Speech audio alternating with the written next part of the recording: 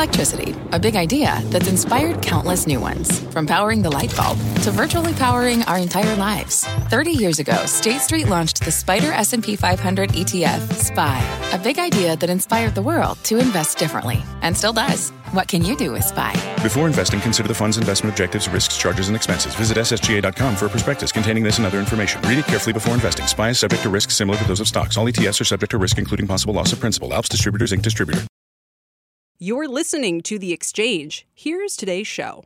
Welcome to The Exchange, everybody. I'm Kelly Evans, and here's what's ahead. A wobbly month for markets as the Dow and S&P slide today. Morgan Stanley is taking U.S. equities to underweight. They'll join us to explain why just ahead. Meanwhile, the president's tax plan includes more than 80 tax hikes and changes to fund the $3.5 trillion budget. But there are really three that raise the most money and have the biggest impact on corporate America. We'll break them down. And the NFL season does begin this week, and a number of betting names could benefit. We've got all the stocks to watch. But we start with the markets today. NASDAQ outperforming, Dom, but it's Bitcoin getting all the headlines in the past hour or so. It is. I mean, Kelly, the trade for the NASDAQ right now is interesting because it's only up about 0.25%. And normally I wouldn't make too much hay of this, but I get to put the golden star up there because it did hit a record intraday high at some point earlier on today, holding above just below that 15,400 mark right now. So we'll watch that. The Dow Industrial's down about 0.5%, 200 points. The S&P off by about 0.25% as well, 45.27 the last trade there. If you take a look at that Bitcoin that Kelly was just referring to, we had a sharp drop. You can see here at one point, it was getting down towards the 42,000 mark here. We've bounced back well off those session lows. However, this all comes amidst this idea that El Salvador is going to start taking Bitcoin and using it as legal tender. They bought about $21 million, not even that much, $1 million worth of it to facilitate that transaction. So watch Bitcoin prices. And then Apple and Netflix, both of these stocks get their golden stars because both of these hit record highs in trading so far today. Netflix being driven by an analyst price target upgrade over Atlantic Equities to a street high $780 a share. They think that the subscriber growth in the coming years will be better than they previously estimated. And then Apple has just formally announced, we've heard it for a while, formally announced that September 14th big Apple event where it's widely expected, Kelly, will get new iPhone models introduced, possibly AirPod models and iWatch models, Apple Watch models as well. So both those stocks at record highs. Apple, however, on a year-to-date basis, slightly outperforming the rest of the overall market here in terms of the technology side. Netflix up about 13%. We'll see if that sticks for that streaming trade. Back over to you. I am on an Apple Watch hiatus, Dom. Good for you. I've never had one, so a hiatus is interesting. It was too essential, let's say. I needed a break. Fair enough. I'll probably get the next model. Dom, thanks very much. Let me turn to my next guest, who is saying get ready for more bumpy days like today in the next 2 months. He's downgrading U.S. equities to underweight due to uncertainty about growth and policy. Andrew Sheets joins me now. He's chief cross-asset strategist at Morgan Stanley. Andrew, welcome. It's good to see you. What is the concern you see policy-wise? Well, good. It's nice to be here with you. I think the concern is that I think markets are stuck a little bit between a rock and a hard place. In our base case, growth will improve as we go into the rest of the year, and that should push yields higher, especially as the Fed moves towards tapering. But I think you do have some real risks to the outlook on that growth side. We do think August data will be very weak when that data is reported in September in the U.S. And so I think that could also worry the market. So I think you have a market that is near the highs, has not derated like a lot of other equity markets year to date, and is stuck a little bit between the rate picture and the growth picture. What do you mean it hasn't derated like others? So we've seen valuations in a lot of other global equity markets come down quite a bit year to date. And we think that's normal. That's often what you see happen after a recession. You see markets run up quite strongly, and then what happens is that the earnings recover and the valuations come down, and those factors somewhat offset themselves. For the S&P 500, the valuations really haven't come down like they usually do when you get past that initial growth surge. And so that concerns us. The fact that you haven't had that usual adjustment yet makes us worried that it might still be to come. Excuse me. So you're sort of seeing this as a lose-lose, if I'm reading this correctly, that, you know, if growth is fine, yields need to go higher. That could cause a correction. If growth slows, that causes a different kind of correction. Why wouldn't you look at this differently as a win-win, kind of the old Tepper trade where he says, growth slows, the Fed responds, and we're already seeing that if they delay the taper. And if growth picks up, then it's, you know, how is this a lose-lose instead of a win-win for equities? Well, look, it's the right question to ask because I think in a lot of situations for the U.S. equity market, it has been win-win. This has been an incredible performing market year to date, over the last year, over the last 10 years. So, I mean, this is not something we take lightly. I think these are real issues to consider. But I think what's different is, I think on the cyclical side, this quite binary nature of the future of fiscal policy, that either our policy strategists think either you're going to get a large reconciliation and infrastructure bill or nothing. And so that is quite binary in a way that I think is unique. And then on the Federal Reserve side, the fact that you've already seen some major improvement in unemployment, the fact that inflation's already coming back, all those factors make us think the bar is very, very high for the Fed to delay a taper, let alone do more quantitative easing. So I think those factors are different enough that make us think that it's no longer that win-win situation. And I know we've been talking big picture, but I actually want to rattle off a couple of the trades here that are your recommendations. These are kind of sophisticated, but for those who want to play this way, I just want to make a mention of it. So you're going, and this is the whole cross-asset team, you're saying go long Brazil equities versus MSCI emerging markets.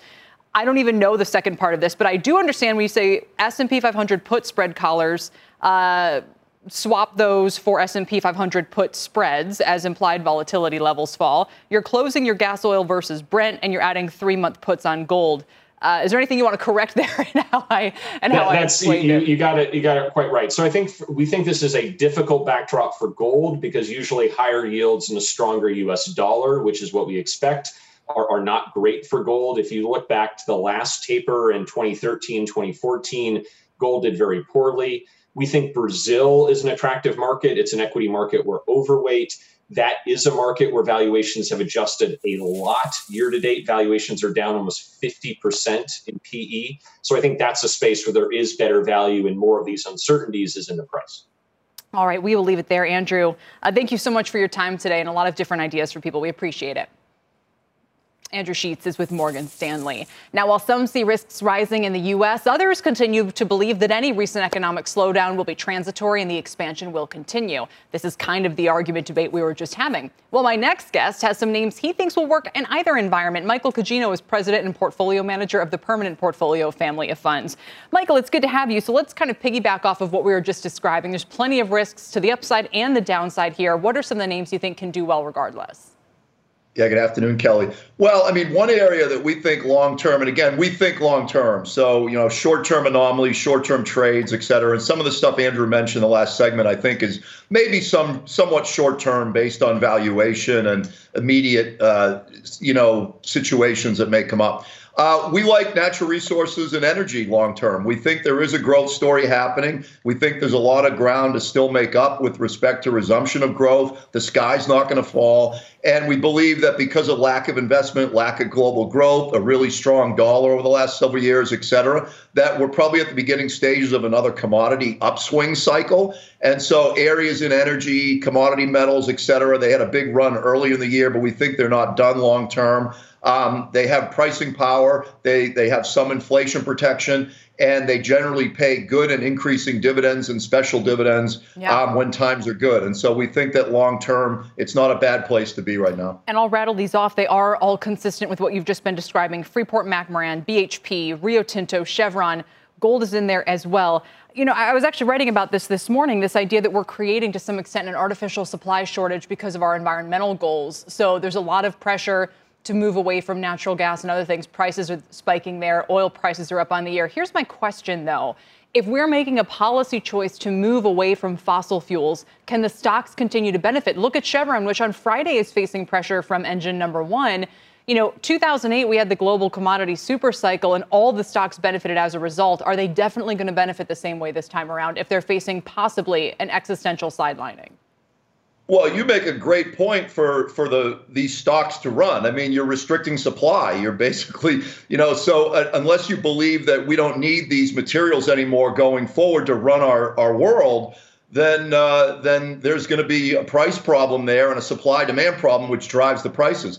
In the long term, we are generally moving towards greener technologies, et cetera. These companies, though, are at the forefront of some of those moves as well, so they may participate with respect to where that goes in the future. And right now, we are no way near energy self-sufficient based on green technologies. We just aren't. It's a myth. Yeah, no. And as a result, we need these companies. Look at the UK, which had to bring an old coal plant back online over the weekend, and what was a warm weekend because their wind power dropped. And again, they're facing a lot of supply issues. Let me just mention, though, Freeport-McMoRan, Rio, I guess to some extent Rio, but some of the other places that you're looking at are more copper, iron ore, and that kind of thing. Where are we in terms of the supply imbalance, if at all, in some of those metals?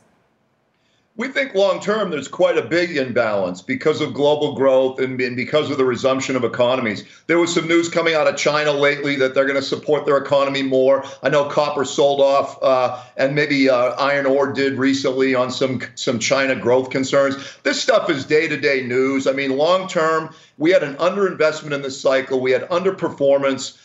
We had anemic global growth over several years and a relatively strong dollar. A lot of those things will reverse in a growth trade or resumption of a growth trade. And you're going to have, a need for a lot of this stuff going forward. These cycles are generally multi-year in nature. And you mentioned one earlier that lasted, almost a decade. I'm not predicting that here, but I could easily see a cycle that could last several years based on the underinvestment and the market dynamics that we had during the 2010s. And so, again, we would recommend diversification among a bunch of different investments. But on the equity side, when you look at valuations, these stocks have generally not kept up. And so there's an argument for them as a long-term investor to stay here and ride them. Quick final question, because you have gold here. I just have to ask the obvious. It's only down 5% year to date. It's no disaster, but you see all of the attention that's shifting to Bitcoin. Is that going to supplant what would have been generational demand for gold as a diversifying asset? Is that all going to go to Bitcoin in the future? Is that a risk? Well, it's been marketed that way by the Bitcoin industry, but I think there are very big differences between gold and Bitcoin. Gold has been around for centuries. It's got a store of value. You can insure it. You can store it. You know where it is. Those aren't always true with Bitcoin. You can't steal gold. It's in COMEX depositories. And as Bitcoin is an asset class, yes, just like wine and fine art and gold. But that doesn't necessarily mean it correlates to gold. It's the same thing as gold, or it's going to behave price-wise with respect to gold. And it's been talked about as a diversifier, as a hedge against stocks and bonds. Bitcoin's run has corresponded with a huge run in equity. So I would hardly say that's a lack of correlation. And Bitcoin from its high has been down over 50% this year. And you mentioned gold, gold's down 5% after a pretty great run for the last year and a half. So they're not the same thing. And that's not a negative on Bitcoin. We think that digital transactions and currencies are going to increase. Mm-hmm. But the valuation metric, it's greater fool theory stuff right now. There's no metrics on valuation. And so as long as investors understand that, it's a great asset class if you love volatility. But as a hedge against other things, I don't think we have enough history to make that judgment. All right, fair enough. Michael, thanks for your time, for explaining your positions on all of these. Thanks, Kelly. Michael Cugino with the Permanent Portfolio. Speaking of markets, we're only 3 weeks away from CNBC's Delivering Alpha, bringing together the best names in the investment community. You don't want to miss these discussions on the critical issues facing investors in today's economy. Register today at deliveringalpha.com. Coming up, boosted jobless benefits are over for millions of Americans, but could that actually be a boon to the fast-growing freelance economy? We'll ask the CEO of hiring platform Upwork about who's hiring where, what they're offering, and why work from home may be here to stay. Plus, President Biden's tax plan includes more than 80 changes, but Wall Street is keeping a close eye on a looming triple tax threat. We'll tell you what the details are ahead on The Exchange.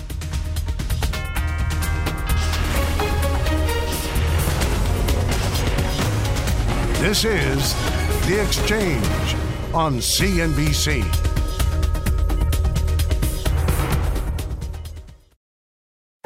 What's on the horizon for financial markets? At PGIM, it's a question that over 1,400 investment professionals relentlessly research in pursuit of your long-term goals. Specialized across asset classes, but united in collaboration, our teams provide global and local expertise. Our investments shape tomorrow, today. Pursue your tomorrow with PGIM, a leading global asset manager. This podcast is supported by FedEx. Dear small and medium businesses, no one wants happy customers more than you do. So you need a business partner just like you.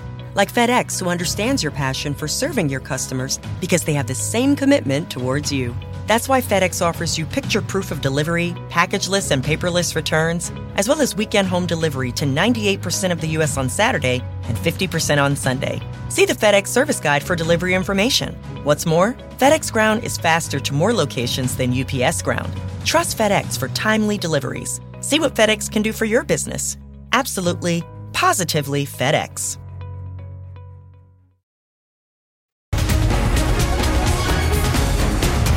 Welcome back, everybody. From full-time to freelance, 2020 saw a boom in freelance workers as many businesses went remote. That's according to a new survey from global freelance hiring platform Upwork. As many as 10 million Americans are considering becoming freelancers to give themselves more flexibility. But as companies begin to bring workers back and the competition for top talent intensifies, where does this leave the freelance economy? Joining us now is Hayden Brown. She is CEO of the global freelance hiring platform Upwork. Hayden, it's good to see you again. I'm going to start this off with an observation. It's sometimes a real pain to be a freelancer.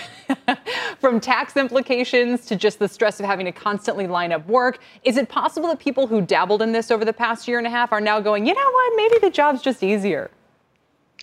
Kelly, I think we're actually seeing the opposite. Platforms like Upwork are actually here to make it easy for freelancers. They don't have to look for the next gig. The gig actually comes to them. And what we're hearing from freelancers is they actually feel more secure going through economic downturns and tough times as freelancers because they have a bench of clients that they're working with and they're not exposed to just a single employer and what might happen with that employer. So I think the ground has really shifted as freelancers are finding that they feel more secure. It's actually getting easier and easier to be a freelancer.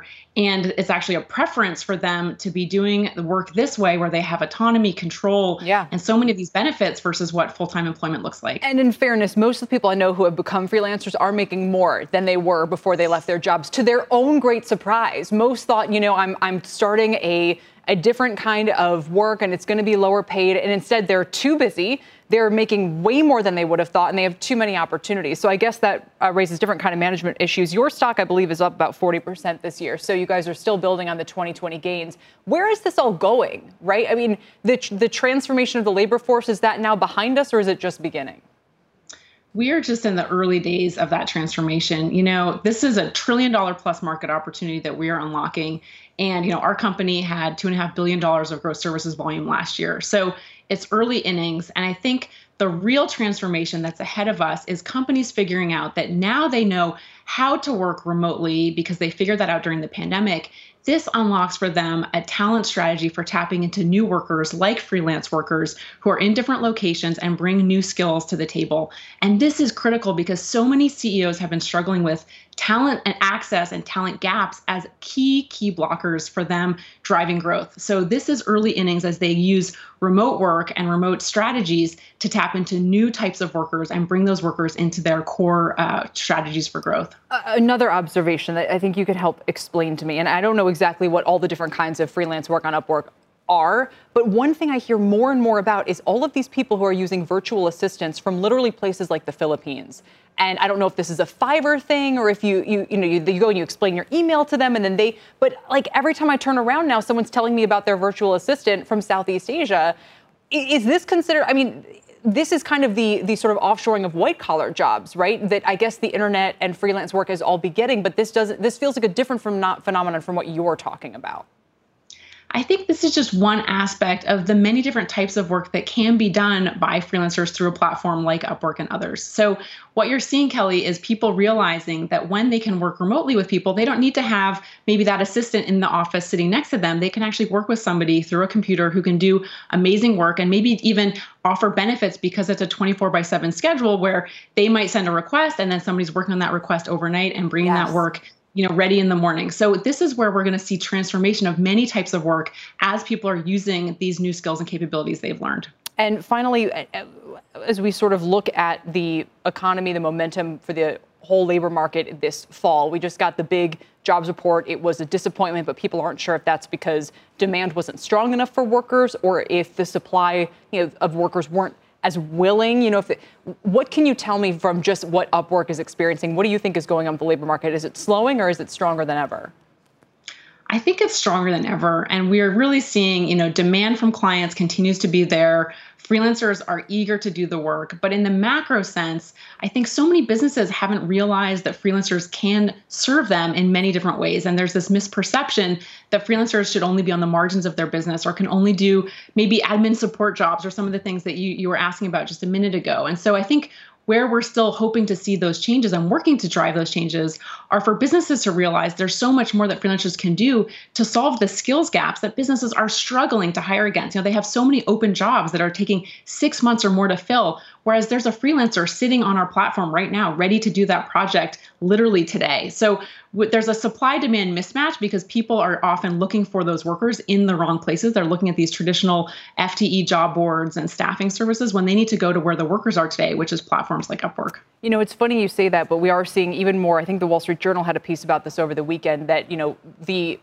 the hires are not looking to where the candidates actually are. And maybe what you're describing is a big part of that mismatch. Hayden, thanks so much for your time. Good to see you again. Thanks, Kelly. Hayden Brown is the CEO of Upwork. Before we head to break, here's a look at some of the gig economy names and how they've been performing this year. Lyft is outpacing Uber over the past year, despite Uber investing heavily in its delivery business. Uber is actually down 20% since January, while Lyft is hanging on to the green by about 1%. Speaking of delivery, shares of DoorDash have nearly doubled since their public debut in December.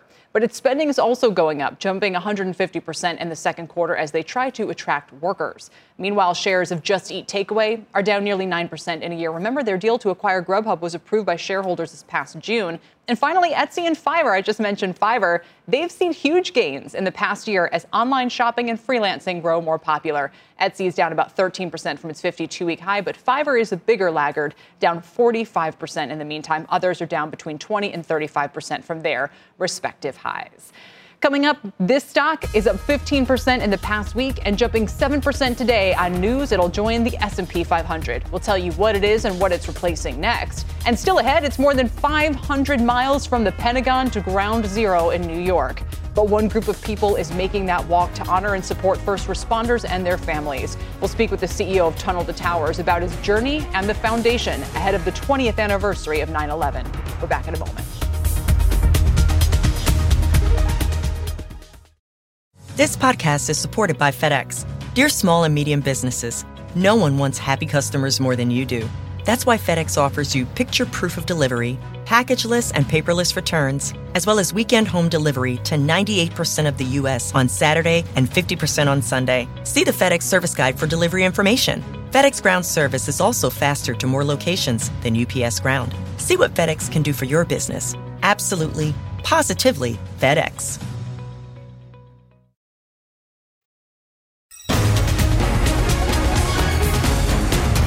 Welcome back to The Exchange, everybody. Here's a quick check on markets. The Dow was up as many as 4 points earlier today. It was down 308 at the lows. We're a little bit split between that right now, down 179. S&P's down 8. NASDAQ is up 31.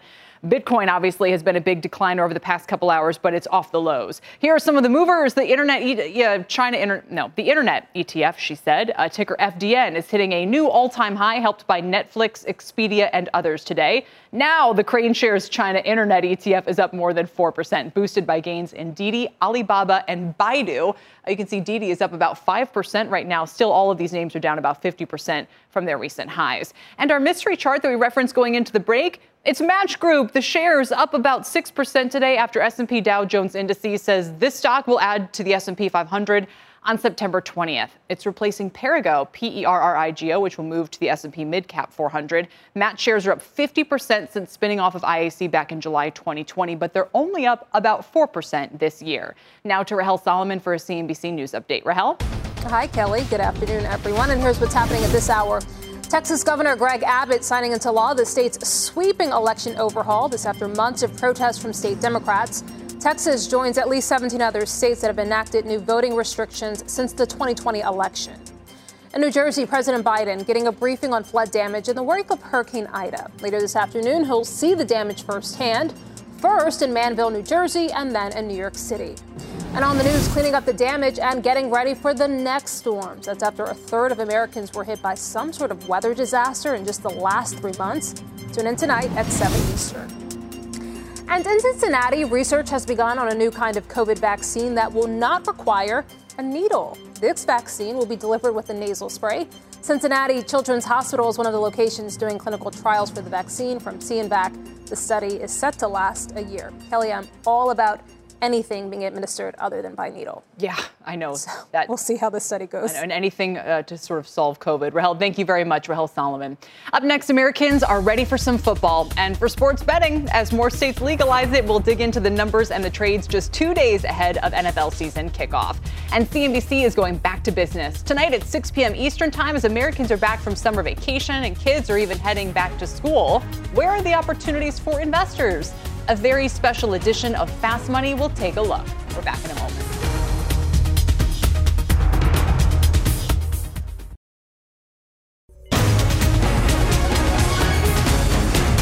Welcome back to The Exchange. Football kicks off this Thursday, and a new survey shows an increasing number of Americans are ready to wager as sports betting becomes legalized in more states. Contessa Brewer is here now with more of what's at stake for the gaming companies. Contessa? Well, Kelly, the NFL season kicks off Thursday. The number of sports bettors is expected to soar. A survey by the American Gaming Association released today shows 36% more people say they'll wager on a game this year compared to last year. That's 45.2 million sports bettors. 23 states and Washington, D.C. are states that have launched sports betting. That's an increase of 5 states since last year. 9 more states have legalized it but not launched it, though we are expecting South Dakota, Washington State, and Arizona to go live any day now. In fact, the Arizona Cardinals have their own gaming license, partnering with BetMGM. This is a real about-face for the NFL, going from a fierce fight against legalized sports betting a few years back now to partnerships with Caesars and DraftKings and the data providers. And the AGA says 19.5 million people will place a bet online. Those are legal and illegal wagers. Kelly, those offshore illegal sites still are a massive obstacle for commercial operators. And this is a crowded space. It's like a gold rush every time another state legalizes sports gambling, with this big, massive rush to stake a claim. One more note here. Amid all this excitement over college and pro football, the commercial casinos are fresh off a second quarter that smashed all-time records for gaming revenue, $13.6 billion. Wow. Well, I guess if you're speaking of a gold rush.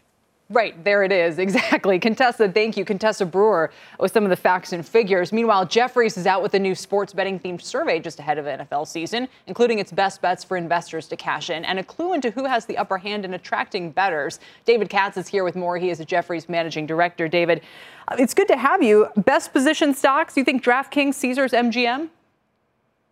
Yeah, the way we've thought about it, just stepping back for a moment, Kelly, is in order to succeed in this value chain, in this enterprise, you need market access, brands, technology, and content. And the survey that we published a commentary on this morning highlights our thesis that the technology piece is so critically important because it highlights consumers' responses in terms of ease of use, being able to get into the app, deposit money, find the bets they want, and then withdraw their funds over time. And, you know, what we discovered is that 52% of our respondents chose ease of use as a top criteria in choosing an app. And that was up 10 percentage points from the last time we did this survey back in March, ahead of March Madness. I also want to mention a couple of things that will distinguish this NFL season that you point out. It'll be the first one where we have, a bunch of states: Tennessee, Virginia, Arizona, Connecticut, Maryland, and you say potentially New York and Florida. Why only potentially New York and Florida? Well, those are in some stage of process of legalization. And New York has said that they would like to legalize, and figuring out what the rules, the boundaries, who the bidders are. There's been an RFP out. There have been some bids submitted for that market, but no winners selected, no terms. You know, Florida is in an active negotiation with the Seminole Tribe of Florida that own Hard Rock, who would like to have exclusivity. The legislature is getting involved as to whether there should be a statewide referendum to that end. All of those could be worked out quickly. As we've seen with political processes, they can take forever or they can end in an afternoon. Yeah. So we're watching both of those two with interest because they are among the 4 largest states in the U.S. in terms of betting. From the very beginning, we need those states to achieve the big numbers that we've put out. Let me ask a question as we talk about a lot of the platforms you think are well positioned and sort of the relative attractiveness. All of them are platforms I would think of. So I guess to put it differently, my question is, who's not going to benefit, right? Which of these stocks do you think face more headwinds or might have reasons why they're not necessarily going to participate in a, sports is back, betting is higher than ever kind of trade? Right. Look, I think one of the more interesting or actively debated stocks that we talk about with investors is Penn National Gaming. They made a masterful acquisition of Barstool Sports a year and a half ago now. And so they have clearly market access through Penn. They have an audience through Barstool that's extraordinary. But so far, they have not shown the technology and the content in order to gain the kinds of market share numbers that they put out as their targets. They're in the process of making an acquisition of a publicly traded SCR, Score Media, and the degree to which that will bring the technology that they need to really be successful and how soon that will occur is one of the more actively debated subjects with us and investors all the time, Kelly. Well, it's very well put, and a reminder that just because there's a big audience doesn't mean you can immediately monetize that. So I'm also curious, I guess, finally speaking, how would you describe engagement with the NFL post-pandemic, post a lot of the different societal changes we've been through the last couple of years? Is it as big as ever? I mean, we know that we're still dealing with a linear to sort of streaming TV transition. There's just a lot of different things going on here. Has that made the NFL as sort of important as ever? Are there going to be as many eyeballs as ever? Or could we be facing sort of like the NASCAR perfect storm and heading into the Great Recession when the sport never recovered? Yeah. Now, what we know, we've seen estimates out there of 40% of all wagering happens on NFL football. What we know is that everyone, all operators have been gearing up and advertising and marketing toward this football season. Since the last time we did this survey, we had 6 percentage points of more people willing to wager on football than what we had seen just 6 months ago. I do think that this is setting up in a very bullish way. And frankly, we've been telling investors, I'd want to own the whole group. But you did point out our favorites are, DraftKings and FanDuel, who did extraordinarily well in our survey in terms of ease of use. And have been showing the market shares to back it up. And the integrated operators, MGM and Caesars, who have a loyalty program, a casino audience, as well as that market access, and now the technology to capture it that we expect to see in the next several months. I'll say, even I'm glad to welcome back football, something that feels like normal. I'm just watching the UCLA game, then I was like, whatever's on, I'm rooting. I'm picking a team and I'm rooting. I'm not betting yet, but maybe I'll get there. David, thanks for joining us today. Thank you. David Katz of Jefferies. Also, a quick programming note, the 2021 NFL season kicks off with the defending Tampa Bay Bucks, Super Bowl champs, hosting the Dallas Cowboys on Thursday night. That's on NBC. And the Los Angeles Rams will battle the Chicago Bears on Sunday night football to wrap up the weekend action. You can catch both matchups on NBC and on streaming on Peacock. Now, what do high-end chefs like David Chang and Marcus Samuelsson have in common with Walmart and Kroger? We'll tell you that coming up. But first, the $3.5 trillion spending plan is going to cost taxpayers. With 80-plus tax hikes and changes in the bill, the 3 that'll have the most impact, we'll discuss that next. Remember, you can always watch the show anytime, anywhere by listening to and following the Exchange podcast. We're back in a moment.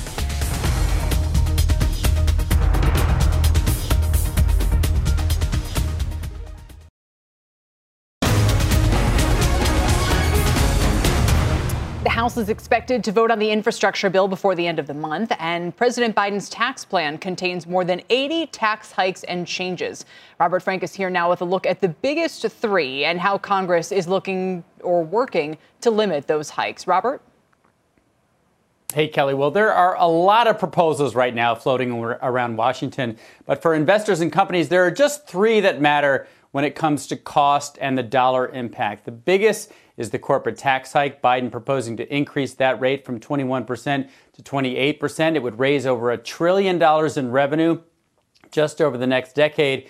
It's likely to be scaled back to, let's say, 25%, but that rate would only raise $400 billion, or 40% less than the Biden rate. Then we have taxing overseas profits at a higher rate. That raises about $500 billion. The Tax Foundation saying the Biden plan could lead to more offshoring, not less, so the revenue would also be a lot less. Now, for investors and high earners, by far the biggest tax threat is capital gains. Biden proposing to raise the capital gains rate from 23.8 to 43.4%, and he wants to eliminate the step up in basis to tax appreciated assets at death. Combined, those two changes would raise an estimated $322 billion.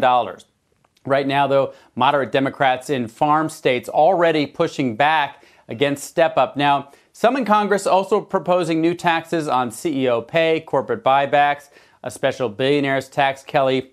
All of this will come to a head for Washington and for markets in the next 2 to 3 weeks. You know, one that I often see these conflated, but they seem like one is a much bigger deal than the other. So the increase in capital gains tax, okay, we've been there before, I believe. We've seen rates that high in the past. Totally different issue than this issue with the step-up basis, where is this the same thing we were talking about the other day, Robert, where you would tax the amount of somebody's business net worth at death, even if they didn't sell it? I mean, that just feels like such a bigger step in deviation from what we've been doing than increasing the rate on capital gains. It is, and it was one of Biden's first proposals that he mentioned even during his campaign, and many thought, look, this is a benefit that largely helps the wealthy, so it shouldn't be a problem. But what we discovered in the debate and the research about this is that the farm states and many small businesses with family-owned companies that pass from generation to generation are opposing this and could be affected. So you're right, that piece is separate. For many cases, it is bigger and more important. And the reason many people oppose it is it would be the first time that we actually tax an unrealized gain, meaning you don't sell the asset, but you have to pay the tax just upon inheritance, even if the family doesn't sell it. So you're absolutely right. Those two will be split in half. So maybe in the end we get an increase in the capital gains tax, but not a change in the step up. Yeah, we'll see. I know they're looking to raise a lot of revenue. Robert, thank you for now. Your continued reporting on this. Robert Frank. Still ahead, the 20th anniversary of the September 11th attacks is just a few days away. We're going to speak to the CEO of Tunnel to Towers, Frank Siller, about the loss of his firefighter brother Stephen that day and the work the foundation is doing to continue to help victims and their families. We're back in a moment. Welcome back. The Tunnel to Towers Foundation was started by the Siller family to honor their late brother, Stephen Siller, a New York City firefighter who lost his life on September 11th, 2001, after strapping on his gear and running through the Brooklyn Battery Tunnel to the World Trade Center. Despite being done with his shift earlier that morning, the foundation aims to support our nation's first responders and service members through programs that build homes, pay off mortgages, and support remaining family members. To mark the 20th anniversary of the attacks, Frank Siller, the Tunnel to Towers CEO, is currently undertaking a 537-mile walk from Washington, D.C., stopping at Shanksville, Pennsylvania, where United Flight 93 went down, and ending at Ground Zero to raise awareness for the foundation. Joining me now is Frank Siller, the Tunnel to Towers chairman and CEO. It's good to have you, Frank. How's the walk going? It's going great, Kelly. Thank you so much for asking. I'm in the final stages. I'm actually in Newark, New Jersey today. I just finished my walk for the day. And I'm heading to Jersey City tomorrow morning and onward to Jersey City to I'm going to go over the Bayonne Bridge and to Staten Island. And Staten Island, I'll be walking through the neighborhoods where my brother grew up as a little boy. That's where my family is from. And then, of course, I'm going to stop at different firehouses that lost so many great American heroes 20 years ago. And I'll be ending on September 11th, right at Ground Zero. I'll be walking through the same tunnel that my brother ran through with his gear on. I'll be walking through with my sneakers and my family, When he came out the other side, he saw the Twin Towers on fire, burning, and people losing their lives, and firefighters running in and giving their lives to save people. And that's what my brother did 20 years ago. And I want to just honor that great sacrifice he made and the sacrifice that so many great heroes made. Yes. That day. We're showing his photos now. It does take a special kind of person to do that. I was going back and reading his background, and correct me if I'm wrong, but you guys were orphaned. Is that right? Yes, Stephen is the youngest of 7. When he was born, my father was 49, my mother was 44, so he was our little miracle.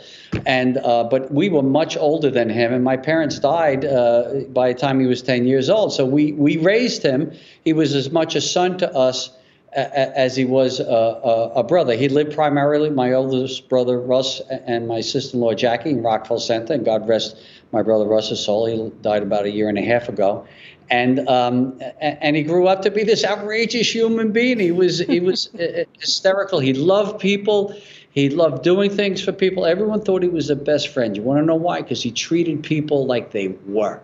And he died the way he lived for others. And look, you mentioned early on, Kelly, what we do as a foundation. You know, we build smart homes for our country's most catastrophically injured service members. We take care of Gold Star families that are left behind, the young families. We either build them a home if they don't have one, and if they do, we pay off their mortgage. And then, of course, for fallen first responders. Every year, we make sure that if they die for us in our community, that we're going to take care of their families that are left behind. What's more important than that? And we ask people to join us on our mission. Go to tunneltotowers.org and donate as little as $11 a month. And that's not asking too much. That's not asking too much to make a promise that we're going to take care of these families that are left behind. Well, better than Netflix, maybe. You can switch your bills over for a couple of months. And you guys are really carrying on a legacy. You know, it's a real tribute to your parents, who I understand were lay Franciscans, and it kind of explains a lot of the character that your brother and yourself here are displaying. 20 years on from 9/11, this foundation is doing so much. What do you think the next 10 to 20 years have in store? I mean, this, I'm sure, is a point at which many foundations are looking back and saying, wow, 2 decades really of work that we're doing. And it is work. It is a lot of work to do all of this. So tell me where the foundation is going in terms of growth, new opportunities, and what you might say to others who have made it to this point and are trying to assess kind of where they go from here. Well, first, I'd like to say that our work is so far from not being over because there's 200 police officers that are going to die this year alone. 200.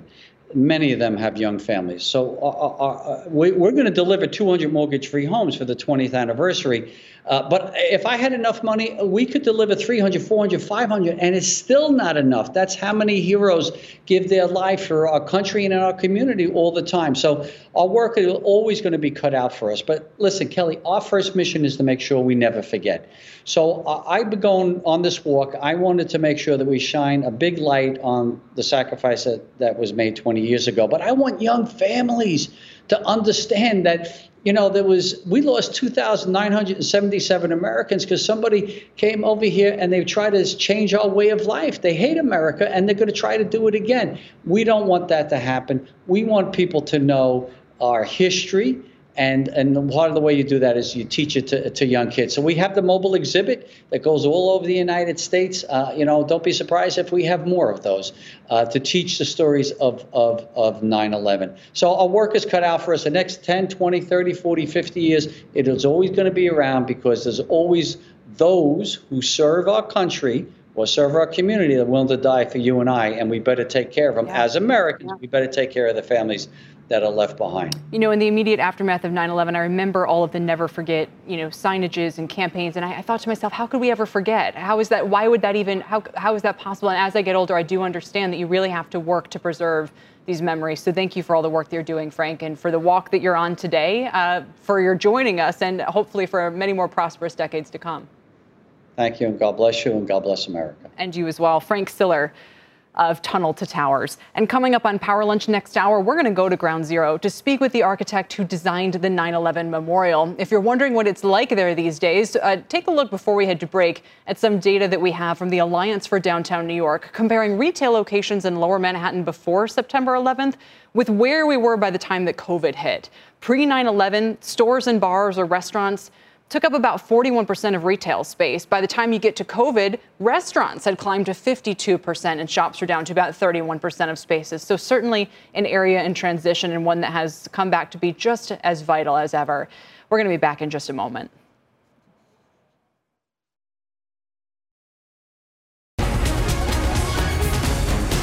Welcome back, everybody. We're keeping an eye on shares of Beyond Meat, which are flat today, down about 4% on the week and down about 25% over the past 3 months. The move comes as rival Impossible Foods chicken products hit grocer shelves and restaurant diners' plates. Kate Rogers is here with these important details. Kate. Hey, Kelly. Well, it used to be all about the beef, but these plant-based meat companies are now focusing in on chicken. Impossible Foods today announced the launch of its meatless chicken nuggets in a handful of restaurants, including Fatburger, Doghouse, Marcus Samuelson's Red Rooster, and David Chang's Fugu Chicken Concept.